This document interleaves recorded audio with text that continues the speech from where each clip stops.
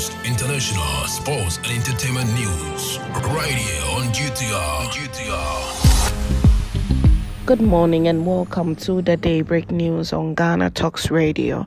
Coming up, Bawumia to announce campaign team next week. 2 suspects arrested over murder of Momo vendor in Wale Wale.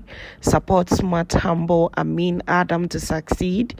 Oforiatta tells Finance Ministry.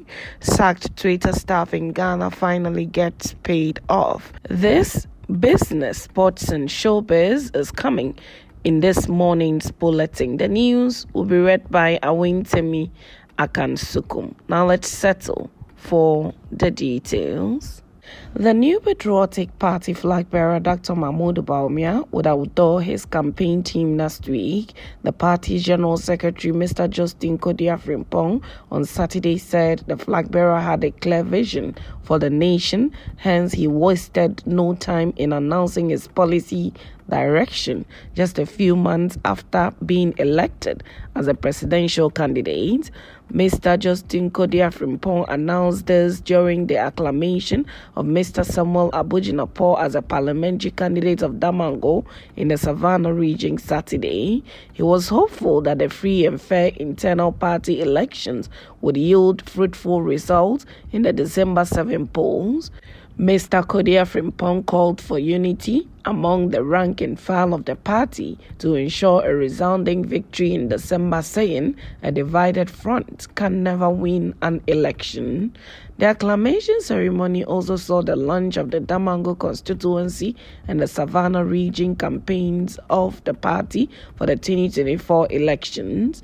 Mr. Jinapo, Minister for Lands and Natural Resources for the past 4 years, has impacted his constituents with infrastructure projects and social interventions to alleviate poverty among his people. He facilitated the construction of an AstroTurf, a community center, and a 15-kilometer asphalt road and 15 community boreholes, and provided educational materials to the pupils. The MP also paid the tuition fees of 300 students from the constituency enrolled in some tertiary institutions across the country, while providing financial and technical support to women groups engaged in small and medium-scale enterprises to expand their businesses. The parliamentary candidate of the NPP called for unity among the party's rank and file and said with unity and tenacity of purpose, they could retain the seat with a bigger margin on December 7.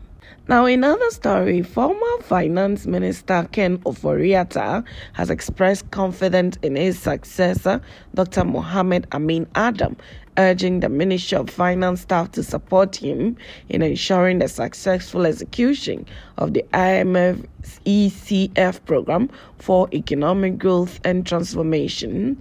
In a heartfelt letter of gratitude to the MOF staff, Oforiatta thanked them for their tireless service, commitment to excellence, and the privilege of working together, encouraging them to uphold professionalism, ethics, efficiency, and responsiveness. He envisioned a Ghana beyond aid.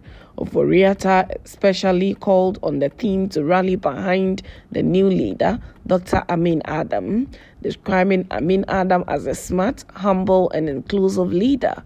Oforiatta emphasized the importance of collective effort to ensure a successful tenure for the new appointee. Now, X, formerly known as Twitter, has finally paid off the staff it sacked in its African headquarters more than a year after they were laid off. The agency, which represents them, has said most had only been in the job based in Ghana's capital, Accra, for a few months when the social media platform fired them in November 2022. They are threatening to take X to court for failing to pay the redundancy money they said they were promised. The company has not commented. X had previously said that it had paid ex-employees in full. Elon Musk, who took over the company in 2022, embarked on a massive global overhaul of employees, sacking more than 6,000 people. He had said he was losing more than $4 million a day. The African contingent who numbered fewer than 20, had only just moved into X's new office in Accra following about 8 months of working from home during the COVID-19 pandemic. Agency 77, the company providing legal representation to the staff, said it had been successful in its quest to get a redundancy settlement and repatriation expenses for foreign staff, although it did not specify the amount of the payout. Last year, such staff told the BBC their treatment by X had harmed their mental health and their finances. They said they were initially told that although their contracts were being terminated, they would be paid to work for 1 more month, but they were immediately locked out of their emails and no further salary payments were made. Since then, the staff said they had been involved in a frustrating battle for compensation. Some of them had moved from neighboring countries such as Nigeria. Their contract termination meant they were left stranded in Ghana along with their families. In a rare interview last April, Mr. Marks told the BBC that the social media giant had 1,500 employees, down from the just under 8,000 who were employed at the time he bought the company. When the news of Mr. Marks' radical staff became public, he tweeted that laid-off employees were given 3 months' salary, but the staff based in the Africa office say they did not receive this. According to Agency 77, X only began negotiation with the sacked African staff after the BBC covered the story. Last year, X was hit by a lawsuit filed by ex-employees in a Californian court for allegedly refusing to pay at least $500 million in promised severance package. To some other stories, the Ghana Police Service has arrested 2 suspects over the robbery and murder of a mobile money vendor and 1 other in Wale in the northeast region. A statement by the police said the 2 suspects, Zakaria Yamusa alias Van Dam and Fatau Issa, shot and killed 2 people, including the mobile money vendor, and further caused injury to 7 others during the attack on 12 February.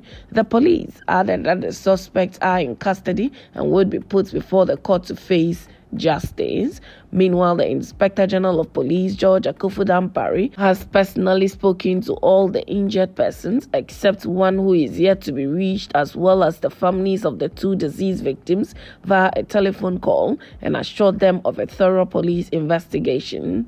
The police revealed that the Northeast Regional Police Commander has led a team of officers to visit the injured persons at the hospital and commiserated with the deceased family. Intelligence operation, according to the police, is still ongoing to get all other perpetrators involved arrested. Straight to some business, the managing director of the International Monetary Fund, Kristalina Georgieva, has advised newly appointed Minister of Finance, Dr. Amin Adam, to sustain efforts of Ghana's economic reform program.